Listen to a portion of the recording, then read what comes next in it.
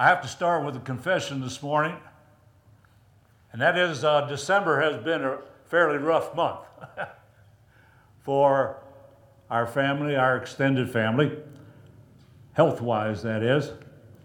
And so I'm glad to be here. We couldn't be here last week, but we're glad to be here today.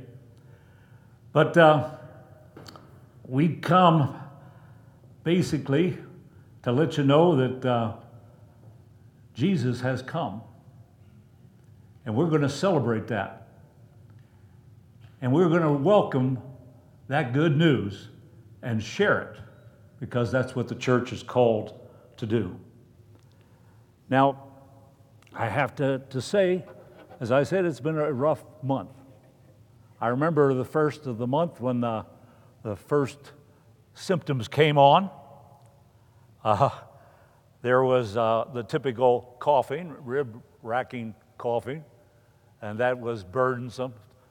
Then on top of that, I realized I had a fever, and that was even more scary.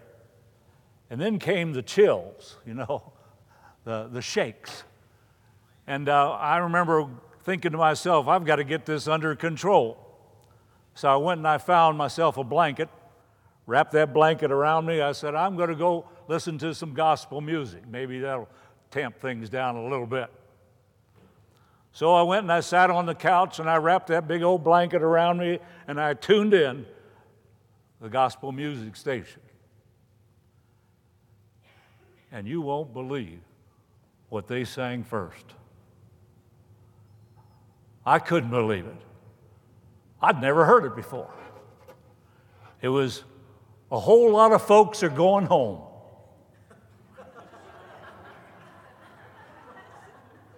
Now I'm shaking, I have a fever, I have a real bad cough, and they're telling me a whole lot of folks are going home. I wasn't exactly expecting that, I had in mind maybe something more like, He touched me, and oh, the joy. And that's what I expected to hear. Or maybe something a little like, love lifted me, something like that. That would be good. But no, they sang, a whole lot of folks are going home. Well, that didn't exactly meet my needs. But fortunately, the next song was a little bit better. It's We're Gonna Make It. That's what the second song was. And so that revved me up for the night. So that was the way the month began.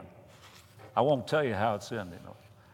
But we're in the middle of a series. And the series is Expecting Jesus. And we're in the third message. I call this message Prime Missionary Time.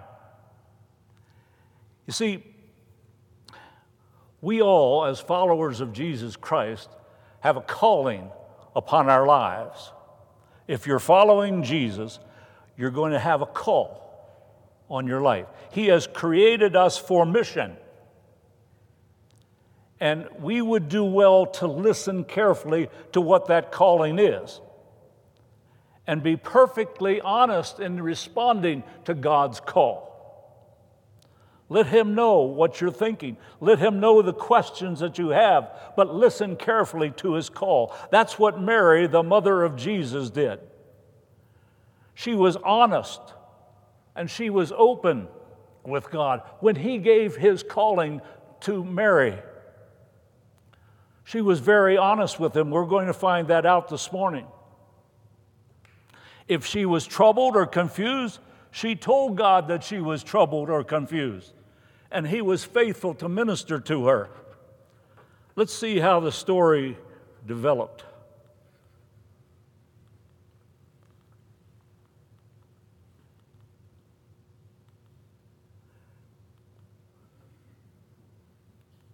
Okay.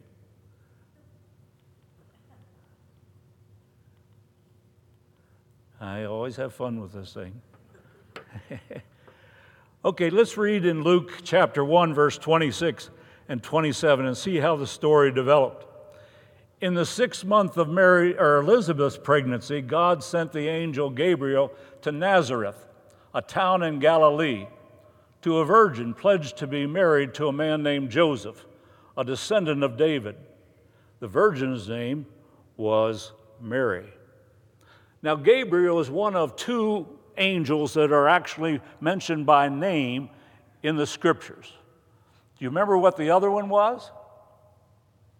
Other than Gabriel, there's one other. It was Michael. But Gabriel is the one that encountered Mary. Gabriel means mighty man of God. That's what the word means. And Gabriel was the same angel that spoke to Zechariah about his new son that was to be born to him and his wife Elizabeth. And we know that child as John the Baptist. He was the same angel that spoke to Daniel in the Old Testament. So we have encountered Gabriel before. Now Mary was a young lady betrothed to Joseph. Now the word betrothed means more than our practice of engagement. For betrothal was a legal term that had legal bonds that went with it. It was a premarital agreement that was binding to the point it actually took legal action if you were to break that bond. But it was not full marriage in the sense that the 2 people were not living together. Mary was still a virgin. Her situation at the time was not exceptional, but she was chosen of God for a special purpose. All followers of Jesus today are chosen of God for special purposes.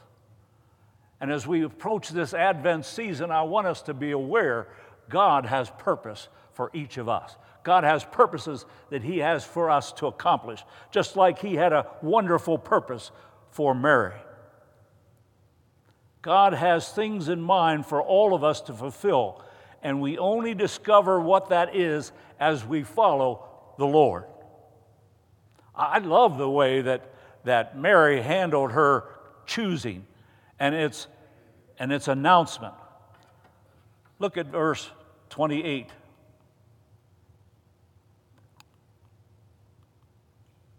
The angel went to her and said, "Greetings, you who are highly favored.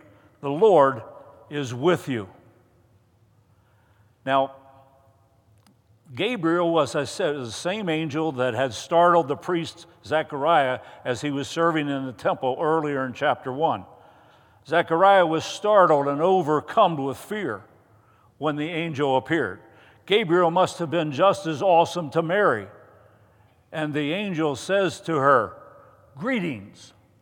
Now, in Latin, that's Ave.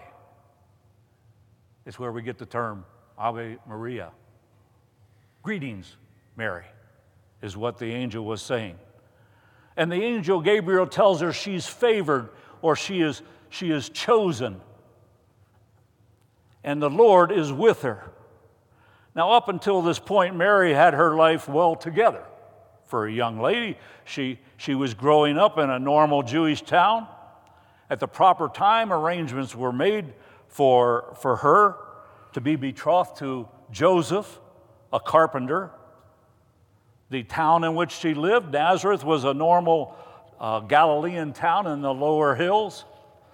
Nothing exceptional about the town. It was a town of several thousand. A carpenter could make a nice living in a town like that. And Mary's husband-to-be was an honorable man, as we find out in Matthew's account of the birth of Jesus. He was caring. He was compassionate. And when his life was interrupted by the news of the upcoming birth of Jesus, he showed what kind of person he was by his concern for Mary. So Mary, up until Gabriel shows up, pretty much had her life in order. Nice town. Okay? Fine future husband. Plans are all in place. Finances even look good. And here's how Mary responded to the Ave Maria moment in verse 29. Mary was greatly troubled by his words and wondered, what kind of greeting might this be? Now, Zechariah, as we read the story of his encounter with Gabriel, he was startled and gripped with fear at his encounter. So it's no wonder Mary was greatly troubled and full of wonder. Gabriel's assurance to Mary was identical to what he said to Zechariah. Don't be afraid. Don't be afraid. The Jews had an acute awareness of the holiness of God. And God's holy presence does not mix well with our sinfulness. God's presence was fearsome. And the Lord, just look at some of the biblical greats who had an encounter with the Lord. As they became close to God, many of them fell flat, as if dead. Moses, Isaiah, Paul, John, and others were all overcome as they approached the divine. But Mary was even more startled by the message. Look at verse 30. Said, but the angel said to her, do not be afraid, Mary. You have found favor with God. You will conceive and give birth to a son. You're to call him Jesus, and he will be great and will be called the Son of the Most High. The Lord God will give him the throne of the father David. So here you have, up until this point, that is Gabriel showing up. Mary, remember, she was living a fairly normal life. And but Mary was even more startled by the message. Remember Mary's reaction, but how can this be? I'm not married yet. You're telling me I'm going to have a child? And 1,000 thoughts must have gone through her mind all at one time as she considered, what is Joseph going to think if I'm pregnant? What will my folks say? What will my friends say? Will I be an outcast? Or even worse, well, what am I going to live on? And if my baby is all these magnificent things that you talk about, Son of the Most High, reign over the house of Jacob, why are you picking me to be the mother? And what is this child? Why does this child need to be born of a virgin, conceived by the Holy Spirit? Now, she would later realize that Jesus was, quote, Emmanuel, unquote, God with us. As such, the divine had to father the Son, who was to be incarnate, that is, in the flesh. But in a single moment, in a single day, Mary's life was being flipped over. It's being turned upside down. All the dreams of a peaceful, placid, proper life were suddenly disappearing. It was crashing in all around her. But in spite of the traumatic message, Mary's reaction was surprisingly undaunted. Now, the message didn't devastate her as much as it perplexed her. She responded with a very logical question. How can this be? And the angel gives an interesting answer. He says, and he will reign over Jacob's descendants forever. His kingdom will never end. How will this be, Mary asked the angel, since I am a virgin? The angel makes it clear that the conception of the child will be miraculous. Joseph will be the father of the household, but not the natural father of Jesus. He'll be known as the Son of God. And to show that all these things were credible, Gabriel tells her that her cousin Elizabeth, who is up in years, well up in years, much older than Mary, was well up in years. And yet Elizabeth, who had been barren, was now 6 months pregnant. And it's interesting that after Gabriel left, Mary hurried over to Elizabeth's place to see the good news. And sure enough, Elizabeth was 6 months pregnant. Then Gabriel gave her the answer to her question. How can this be?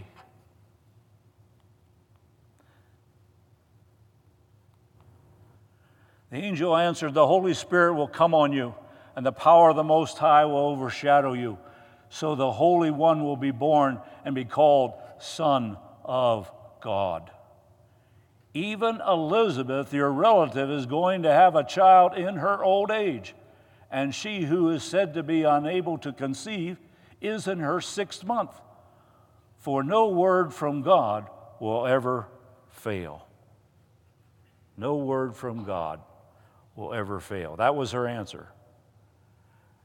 How can this be? It says, for no thing is impossible with God. And with this response tucked away in her heart, Mary makes some very bold moves. And here's her response in verse 38. I am the Lord's servant. Listen to this carefully. This response is classic. I am the Lord's servant, Mary answered. May your word to me be fulfilled. And then the angel left her. Okay, so Mary makes this conclusion. She recognized she was the Lord's servant. That was the first step. And that's our first step. If we're going to walk with the Lord, we need to understand we're called to be servants, to serve Him. We have a calling, and ours is to be His servant. And that was her conclusion. What does it mean to be a servant? It means, first of all, that God comes first, higher than anything, higher than anyone. And secondly, Mary realized her joy was to please the Lord. It was her fulfillment. Now, Mary counted the cost of being a servant of God, and she decided it was worth every sacrifice. And then she verbalizes her answer, which is the logical conclusion of her servanthood. May it be to me as you have said. Amazing, considering the questions she had to have in her heart at the time. But she says, may it be to me as you have said. That's a long way of saying yes. But she had to have questions. Am I fit to be the mother of the Son of God? What's Joseph going to think or do? What will people think? What will be my future? Yes, God's call on Mary's life was awesome. It was scary. It was definitely disruptive, and it was trying, and it was perplexing. But she said, yes, may it be to me as you have said. And the result was she became the mother of the Lord Jesus. God's call will always mean sacrifice. God's call will always mean sacrifice. It will mean uncertainty. That's another word for exciting. Okay. But there is nothing greater in this life than to answer yes to God's call. Will all be happiness? Of course not. But nothing will be more fulfilling. To illustrate this sacrifice and uncertainty, let's look at the story of a missionary pilot. He flew Wycliffe Bible translators in and out of the Amazon jungle. He was stationed in Peru at their jungle center in Yarinacocha. There were 300 other personnel there at the center. You say, why would you need 300 people to fly an airplane? They had more than one airplane. They had lots of planes. And there were a lot of pilots. And they had, in order to maintain the airplanes, you had to have mechanics. So there were mechanics, and there were also support personnel. All those folks had families. So you put them all together, and it's not uncommon to come up with a conclusion that 300 isn't a massive number. And when they celebrated Christmas in Yarinacocha, it was usually a joyous time of the year. Christmas trees and lights. Now, they weren't spruce trees or evergreen trees, they were palm trees. But they had lots of lights on the trees, and it was an amazingly exciting time. And the pilot's 3 sons were very excited about the coming of Christmas. They really weren't homesick. They had been in Peru for 3 years. And so the whole family had been there for 3 years, so they had pretty much accepted the idea that this was their home. And so homesickness wasn't the issue. But the week before Christmas, the pilot was asked, "We want you to make an emergency flight to the Maranon River Basin to carry medical supplies to a tribe that was in the middle of an epidemic. And then you're scheduled to come home on December 23rd. Now, to make the flight from Yarinacocha to this tribe was 5 hours long. And so the pilot made the flight without any unusual incidents and landed the seaplane right on the river next to the tribe. And he was scheduled to spend the night with the tribe in a lean-to, and then the idea was he was to take off in the morning and return to Yarinacocha. Well, everything went according to schedule, but during the night, rain started to fall in the jungle. By morning, the river basin was socked in by fog and rain, and it was obvious to everyone there wasn't going to be a flight that day. It just wasn't going to happen. The following day, it rained all that day and all the next night. Christmas Eve was the same.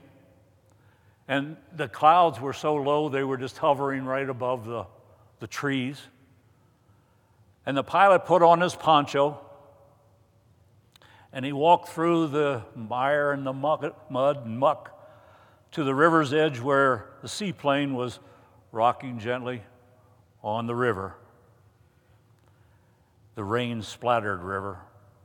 And he crawled out on the pontoon of the plane and he sat in the rain, feeling quite dejected and sorry for himself. It was Christmas Eve. Night was descending.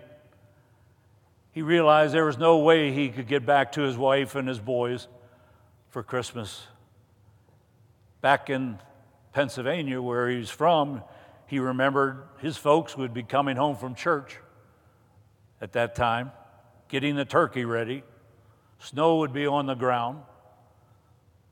The tree would be all decorated and put in the same corner that it always was put in. Over in Yarinacocha, his wife and boys would be alone. They knew it too, because he had made radio contact with the aviation center, and the blunt truth was he wouldn't be in Pennsylvania and he wouldn't be in Yarinacocha for Christmas. And he moaned to himself, "Oh God, I'm in the wrong place." More than anything else, he wanted to be home for Christmas. So he climbed off the pontoon. He sloshed back to the lean-to in the village. He ate some yucca plants with the Indians, and he read them the Christmas story out of his Bible. And then he translated the whole story so they knew exactly what the story was about. And that night, under the mosquito netting, he had a visitation from God. Now, there were no angels, there were no shepherds, there were no bright stars. But as he lay in his hammock, desperately homesick, he sensed God saying, "My son, this is what Christmas is all about." Jesus left heaven. And on Christmas morn, he woke up in the wrong place, a barn. a stable in Bethlehem. Christmas means leaving home, not going home for Jesus. Jesus didn't come home for Christmas. He left home to be with us. And the pilot realized he was there in that village bringing medical supplies to fight an epidemic and bringing the gospel message. Because the Lord has said, as the Father has sent me, so send I you. And that night he realized that Christmas is God's ultimate missionary outreach. Well, the rain did stop. The fog did lift. And the pilot was able to take off late the next day and join his family to celebrate Christmas. A little late. But he had learned a great deal about the true meaning of Christmas. When Mary was startled by the angel Gabriel with the news of God's call on her life, a life that seemed, to that point, rather perfect, a call that meant much sacrifice, she responded, I am your servant. And she sacrificed. And she became the mother of the Son of God. What appeared to be a giant sacrifice was in reality the greatest privilege any human has ever experienced. Well, when that missionary pilot spent Christmas with a jungle tribe, reading them the Christmas story and bringing them much needed medicine, he sacrificed precious time with his family. But it turned out to be a highlight of his life when he realized he was living a small taste, just a small taste of what God went through the first Christmas. It meant his son was leaving home to bring salvation to a lost and dying world. So now what? What about us today?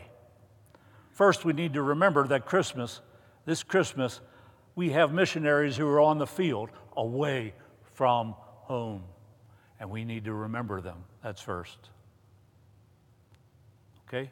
Let's remember that Christmas is a great time for us to be a missionary for Christ. Now, I know there are legislators and there are courts and school boards and merchants all trying to rip Christ right out of Christmas. But that actually gives us an opportunity to point to Jesus as the central truth of the season. Let's be pointing to him. Christmas is about Christ and his coming to this world, leaving home and coming to this world to save our souls and to give us new life and eternal life. Okay? And let's remember that Christmas is God's ultimate outreach. So let's respond by worshiping him, by adoring him. And let us conclude with Mary. May it be to me as you have said. In other words, it's a long way of saying, yes, I will be your servant. Let's pray. Lord, Christmas is such an amazing time. What an incredible event. But may the truth of Christmas, may the sacrifices and the glorious redemption that was provided, may those truths be paramount in our lives. Lord, there are those right here in this room this morning who have received a call from you. You may be in the middle of that call right now. You're calling people right here today to follow you. And people are making a decision. They're having to decide, how am I going to respond to God's call? Am I going to be his follower? Am I going to be, as Mary put it, his servant? There are those right in the middle of that decision here today. And I pray as you minister to them, as you put out your call to them to follow you, to serve you, to worship you, that they will respond as Mary did with a very big yes. Yes, I am your servant. And they'll step out in faith and follow you until all eternity is ours. And we pray this in the name of the Father, the Son, and the Holy Spirit. Amen.